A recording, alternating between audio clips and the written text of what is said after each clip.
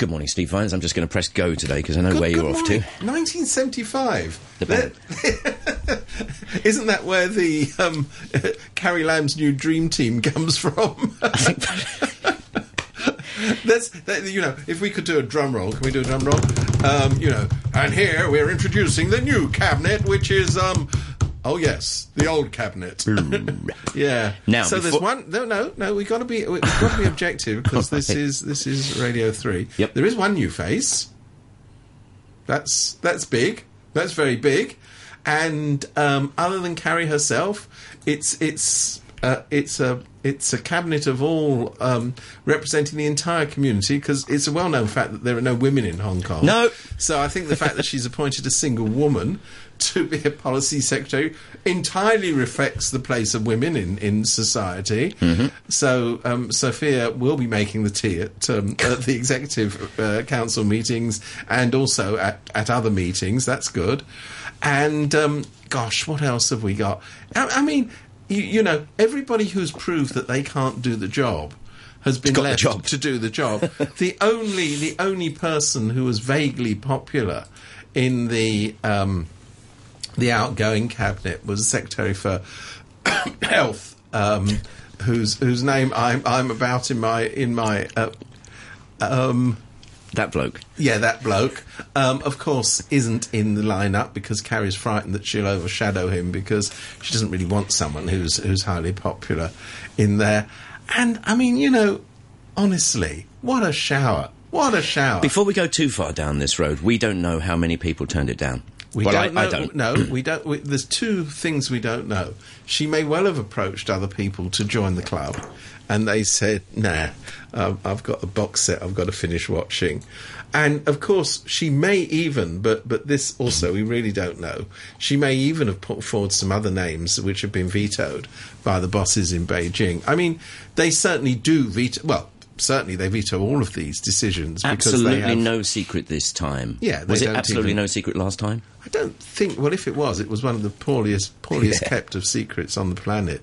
So I mean, it is possible. She's got this sort of lone Democrat wandering into the picture who.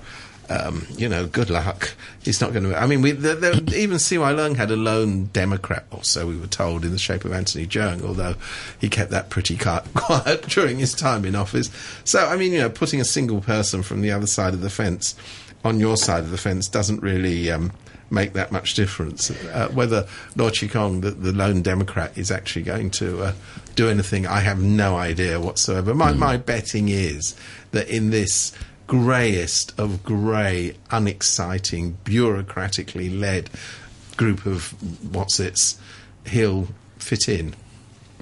I wonder what happens when they have parties and stuff. Anyway, parties. Yeah, parties. Yeah, imagine a barbecue. What, you mean a wild night out? So Steve writes in and he says, ask him why there's no minority Hong Kong representation in Carrie Lam's new cabinet. Well, basically, pass. We don't know how much of this is circumstance, despite the fact that you're having fun. Well, you know, we as you say, we don't know. I mean, of course, in Hong Kong there is an absolutely consistent record of having very few. I mean, let alone minority. I mean, there is ethnic minorities in Hong Kong. Of course, we don't have them in. Well, we in are. Any, we're one. Yes, that's true. But we're not in government. Don't know why that is. I was actually waiting for a call from Carrie. The phone was not ringing off the hook. But hey, that's just me. And start accepting other engagements. Maybe I'm just bitter and twisted. But no, seriously though, I mean that's never been on the cards. But there are now there are now fewer women in the top jobs in Hong Kong than there ever have been. You know, we used to have a chief secretary in the shape of Anson Chan, who was a woman. I think we had a security secretary by the name of Regina somebody or other, who I believe is a woman. And they were much more in evidence before, but now we're going back to grey old men. Average age of the new cabinet apparently is 58.7. 0.7. If I like the 0.7, I mean, I'm in no position to be ageist myself, so I don't criticise them for that. In fact, they seem rather young to me at 58.7 on average. Do you remember that episode of Yes Minister when he decides to appoint a woman as a permanent secretary? Oh, yes. And he's absolutely gobsmacked that she says, no, stick it, I'm going to work for a bank. Yes. That was the wonderful Eleanor Bron, if I'm not mistaken. Yes. Well, maybe it is the case that she did approach various women Maybe who are just really sensible, and they said, "You must be joking. Getting into that monkey show is not something I'm going to do." This sounds quite reasonable to me. Yeah, mind you, there is one woman who's apparently lurking on the sidelines, poised to become the Undersecretary for Education. That's Christine Choi, who is so universally loved by people in the education sector. Forget it, Christine, I'm sorry. Well, when she stood for election against Ip Kin Yoon, who won, she got something like 18,000 votes and he got something like 46,000 votes. And they're saying, yeah, forget the election. We're still going to put you in office because you're our girl. So we expect to see her shortly being announced as being the Undersecretary for Education. That's the sector to watch here, isn't it? Because we've had stories of kids brainwashing and all sorts of stuff. Well, here we go. Yet again. I mean, in the All Change, what does she call it? Hang on, I've got to... I wrote it down because it was so ridiculous. I Am China or something, isn't it? No, sorry. What Carrie's calling this is the new style of governance. Yeah. The new style of governance. Watch that BBC interview from the other day. Yes, good evening. Here is our new style of governance. We can reassure you that it will be done by all the same people who did the old style of government, so you can be very sure that it will be new. It's like that marvellous Peter Sellers comedy sketch where he has the politician saying, I consider existing conditions to be highly unlikely. Yeah. We're in that kind of world of total doublespeak and nonsense. Anyway, but in the middle of this, she gave an interview yesterday, well, it was broadcast yesterday anyway, in which she said that one of her priorities... You have to take a deep breath, everybody, listener included. One of her priorities is to get little kiddies, preschoolers in kindergartens, out there being brainwashed on the, national education programme. So, in kindergartens now, they will be playing ball, but of course it'll be Chinese balls, and they will be singing patriotic songs. Do you really think? I mean, teachers aren't stupid. Headmasters and mistresses aren't stupid. If they insist on doing this, I'm sure it will happen. And parents will take their kids out. The question is, and also the question is, they think that if you keep drumming the party line into the heads of small children, they'll spew it out at the other end. Some of it will stick. But, boy, are you going to breed a cynical generation of young people? I mean, don't guess. That's true. Look at the mainland. Where, indeed, in kindergartens, they are, full of brainwashing. But the net result among most young mainland people is that they're not vigorously this, that, or the other, but they are very, very cynical about everything. They really are. So if you want to produce a really cynical generation, go for it, Carrie. I mean, it's the law of unexpected outcomes. And the unexpected outcome, I mean, they think all you need to do is push the red flag and everybody will have, red flag sandwiches for their tea. It just doesn't work out like that. But I'm not, I still think it's objectionable in other ways as well. Well, it's interesting. Couple of things here. One is ramming this stuff down a 5-year-old's neck, and no, they're actually younger than 5. Well, that very young I mean, kids. That's incredible, isn't it? They're actually younger than 5. There's no guarantee, whatever anybody says, that by the time these kids grow up, the Communist Party will even exist. Well, yeah, there is that. Logic says that there's no guarantee. There is that. I mean, you know that wonderful, wonderful film.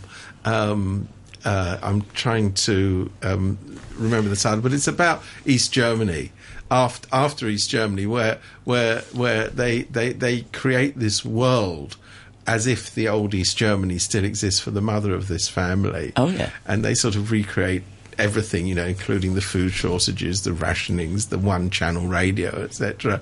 And it's all these kids sort of wandering around in the new united Germany, trying to live in the past. Oh, that sounds good. If anybody knows what it's called, do let us know. Do let us know, because I'm struggling. It's a very good film, and I highly recommend it. Back to the kindergarten thing here, Steve. The one bunch of people we haven't really talked about are the kids themselves. Yeah. Now, you remember when you were 3, 4, 5, you had, religious education jammed into you. I didn't, actually. Well, I mean, if, go to... But the thing is... if you went to a church school, you would have. Yeah, well, but you know more about that than I do, yeah. But even I remember, kids don't take in stuff that they don't find interesting. It's just like true. they just don't. That's true. I mean, I'm maybe I've got amnesia about this as I have about all sorts of things, but I remember going through. I mean, I'm a state-educated person. I only went to state schools, so Yeah, me too. Anyway, Approved school. Some of them were approved, yeah. And I honestly don't remember a great deal of propaganda about anything. No. But nonetheless, I mean, I didn't come out of school as a sort of teenager, bursting to defy everything on the planet, except my parents. You were of course, raging Marxist, though, or something, weren't you? Well, that's normal, isn't it? The fact of the matter is that, you found that the people who were most violently against and I'm putting air brackets up here, air quote marks, sorry, against the system, were people who had gone through, particularly the indoctrination of the church schools. Yeah. Yeah. It's very interesting. And also, this will be done in, I'm assuming, there's no way you can dress up this stuff and make it hey-ho fun. It's, you know what I mean? Well, it's a very serious matter, this. I don't know how they're going to do it. I mean, if they're really just going to import lock, stock and barrel, the mainland system of indoctrination of children into Hong Kong, I can more or less guarantee that is going to backfire. First of all, the teachers aren't going to know how to handle that. Secondly, the parents won't like it. And the kids themselves will go, Mummy, why are we looking at pictures of Xi Jinping in our textbooks? I want to see somebody else. Yeah, exactly. Don't they do this? They do this kind of stuff in America in schools. I mean, they have, what do they call it? Civics or... Yeah, they do. So it's not just these guys. No. I mean, it is in the DNA of most governments to try and want to indoctrinate the children. And it's the societies that are most creative and most free that say, we're not going to bother with any of that. Also, we've had over the past couple of weeks some bigwigs from Beijing all going off about independence and stuff like this. Now, 5 generations apparently have been corrupted by colonial rule. Brainwashed whatever. Was the word. This was Joe Nan, the very lovely, fun-loving Joe Nan, who used to run the New China News Agency here. That's lovely right. fella. Well, I'll tell you what, those 5 generations of brainwashing did recuse them from the Great Leap Forward and the Cultural Revolution. Yeah. Just that small issue. There is that. I mean, you look at Hong Kong. Hong Kong's education system, like many things in Hong Kong, is a bit weird because a lot of the best schools are indeed church schools. It's a well-known fact that they have very high standards of teaching. But they also have very high standards of brainwashing. But I know a lot of people who've been through the church school system in Hong Kong. Yep. And I can tell you that propaganda has been entirely and wholly effective because all of them will not step into a church. All in jail. It's quite true, though. I mean, I went to a heavy-duty sort of Christian school when I was a little kid. Forget about it thereafter. Let's go to a quick email from Colin before we go for our break. Any chance of the new shower adopting car-sharing apps like Uber? He says, I doubt it. Too many old friends with taxi licences. We've touched on this. Too many old friends with taxi licences. And the word new appears in that sentence somewhere. And remember, these are the greyest of grey bureaucrats who we're talking about, who are going to be at the helm. Innovation. Please, give me a break. Yeah, what has happened in that department? Apart from the same guy's running. The same guy, Nicholas Yang, absolute genius. I mean, he's the Stephen Jobs of our time. Stephen Jobs. But I mean, curious. What they like talking about innovation and. Well, what they usually mean when they talk about innovation is build a big new building and put lots of people in it, or build a hub. Build a hub. Indian Summer, still in with Steve Vines, and we have some co-respondents here, Steve. We have. Can I just pick you up on the one from Colin about Uber? Is it pretty much, are we in agreement that there are friends in the taxi business, hence Uber getting frozen out, or is it far more complicated than that, do you think? I think that's certainly part of it. I mean, that's really... it's not the poor old taxi drivers, it's the people who own these licenses, these cartels, who've bought up, because they cost an absolute fortune, these licenses. It's a big form of investment, and of course, it's a gravy train that nobody wants to abandon. There are tons of horror stories, but we mustn't forget that when you get a good bloke, he's great. Yeah. People don't mention that. I know. Anyway, let's move on. You go first. We will be moving on off this, but God, I've got to learn a bit of English. But we just before we depart that subject, we've got an email from Alan who says, I think Carrie, like CY, doesn't really expect to make us all love China. It's only about scoring points with Beijing. I think he's got a lot. He's got a point there. It's actually a bonus that people protest against it. Then all opposition can be branded as unpatriotic, controlled by the CIA, etc., and they can get more points because they go around cracking down on these protests. All this is making me truly despair of Hong Kong's future. 10 years, he's talking about the film, is coming ahead of schedule. I'm glad my daughter, who's born here but half Chinese, has an Australian passport and won't have to live under this regime. Well, that's a bit sad. It is, really. Yeah. But also, I mean, he brings up the thing about, the parents. What can they yank their kid from doing this stuff? Well, yeah, I mean, as we've seen over previous attempts at forcing national education on school children here, parents do have a view, and it's expressed quite vigorously. One more here from Steve, another Steve. Oh. He said, ask Steve as well why the news, our news, just said the relations between LegCo and the government deteriorated last year. He says LegCo is as much the government as the executive. They make it sound like LegCo is not government, but a rebel group opposing the government. Well, technically it's not, but get your point. Well, technically and in practice, because, of course, LegCo doesn't have much power. I mean, the whole system in Hong Kong is to give the executive all power. I mean, remember, as a legislator, you can't even initiate legislation without the permission of the chief executive. In the committees that look into... these are the committees that are supposed to carry out the job of providing, surveillance or whatever you want to call it, a watchdog over the government's activities. Their powers of summoning witnesses and demanding people disclose information to them are very, very minimal. So I'm not quite sure that it is the same thing as the government. I mean, the executive is the all-powerful I think his point was the us and them vibe that's doing it. I understand that bit of it, but I'm just saying, the reality of the relationship is that the executive actually has all the levers of power, and the legislature really only has blocking powers, and then they say, oh my God, all they do is block things. Well, actually, they don't have power to do anything else. I mean, there's a classic example of this in CY's last and frenetic attempts to get things done, the couple of days before he's ejected out of office, and incidentally, in the couple of days he's actually in Hong Kong, because as we know, he's barely ever here. He's up across the border. Right. He's put forward to the Finance Committee a whole raft of stuff, and the legislators said, look, we'll clear all of this, we'll clear the bulk of it, but don't put the highly controversial stuff at the top of the agenda. Why don't you get just all the other stuff, dealt with? And what does CY go? No, I want the fight. The fight is better than the result. The MPF thing cracks me up. I mean, wasn't this kind of promised or whatever ages ago? No, not really. The offsetting... Only since 2003. Okay, well, you know what I'm saying. Yeah. Anyway, Helmut, good morning. He says, dear guys, I think the movie about East Germany is called Goodbye Lenin. Oh, yes, it is. Well done, Helmut. Thank you, Helmut. Yeah. I appreciate that. It's a great film.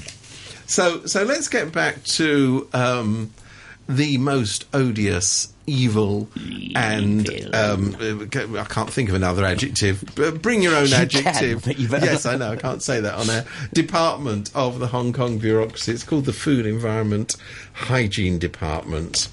Now, these are the people who sent out 6 officers to persecute Ms. Chan, who was involved in the major criminal activity, and we're talking as major as it gets, of accepting $1 for some used cardboard that she'd picked up off the street from a domestic helper, who I'm surprised didn't get deported. Yeah, well, hey, let's see if that can happen. Yeah. So these were the people who did that. They're also the heroes of fining a 71-year-old cleaner $15,000 for dumping water illegally.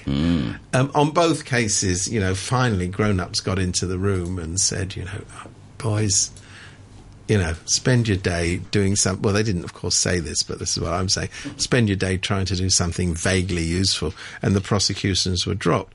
Now, the latest thing we hear today, and I mean, this one it makes your flesh crawl because it's so vile, yet the bureaucrats are proud to have done it. So there's a tragic case of a couple whose baby miscarried, and they, I would have thought, entirely understandably said, well, that's bad enough. Can we please have the fetus so we can, give the unborn baby a burial? And the bureaucrats said, oh, no, we've classified that as chemical waste. We can't give the fetus to you. I mean, can you imagine somebody actually sitting there saying that? I can't even imagine how any of them could do this, yet they did. There's been a long-running row which has ended, thank goodness, in some high-level intervention from the Catholic Church who want to help the parents bury this fetus. And they were finally deigned to release it. But, you ask yourself, why did they try and resist it? What is wrong with these people? The rule book. The rule book says, indeed, the rule book says you must go out and find errant grannies who are picking up cardboard. The rule book says you must go, as I know, living in Sai Kung, you must go endlessly round restaurants looking for tables outside the door when they shouldn't be there. I mean, this department, someone needs to get a grip on it. They are way out of control. Now, is it the fault of the clipboard-wielding bureaucrats who stamp the streets? Actually, some of them seem to take quite unnecessary pleasure. Traffic wardens in there. In doing out their jobs. But what is it about the people at the top of the FEHD? I mean, are they really... Well, yes, they are, obviously. I was going to say, are they really so bureaucratically small-minded, petty-minded and uncaring, lacking about a little ounce of humanity in any bone? Actually, yes, all of the above. So, if the new dream team, which Carrie Lam is heading to introduce, I keep forgetting what she's calling it, a new style of governance, wants to start somewhere, why not put at the top of your list root and branch reform of the Food and Environmental Hygiene Department. Boy, do they need root and branch reform. Today would be a little too late. Tomorrow is very too late. I wonder if they actually legalised grannies doing the cardboard business. If the garbage situation would actually get a whole lot better very quickly. Yeah, I mean, what are they doing? I mean, other than the fact that they're scraping a pittance of a living, they're recycling. I thought recycling was good. Last time I read a government website, recycling, I saw it there. It was good. The fact that they're earning, sometimes as much as $1, I find as appalling as anybody else does, but not for the same reasons as the FEHD bureaucrats. I mean, the idea that this lady feels that she retains her dignity not by getting handouts from public money, but by working into her very old age, tells you something about the determination and the self-reliance of old people in Hong Kong, and the utter lack of humanity shown by the bureaucracy it's just mind-boggling.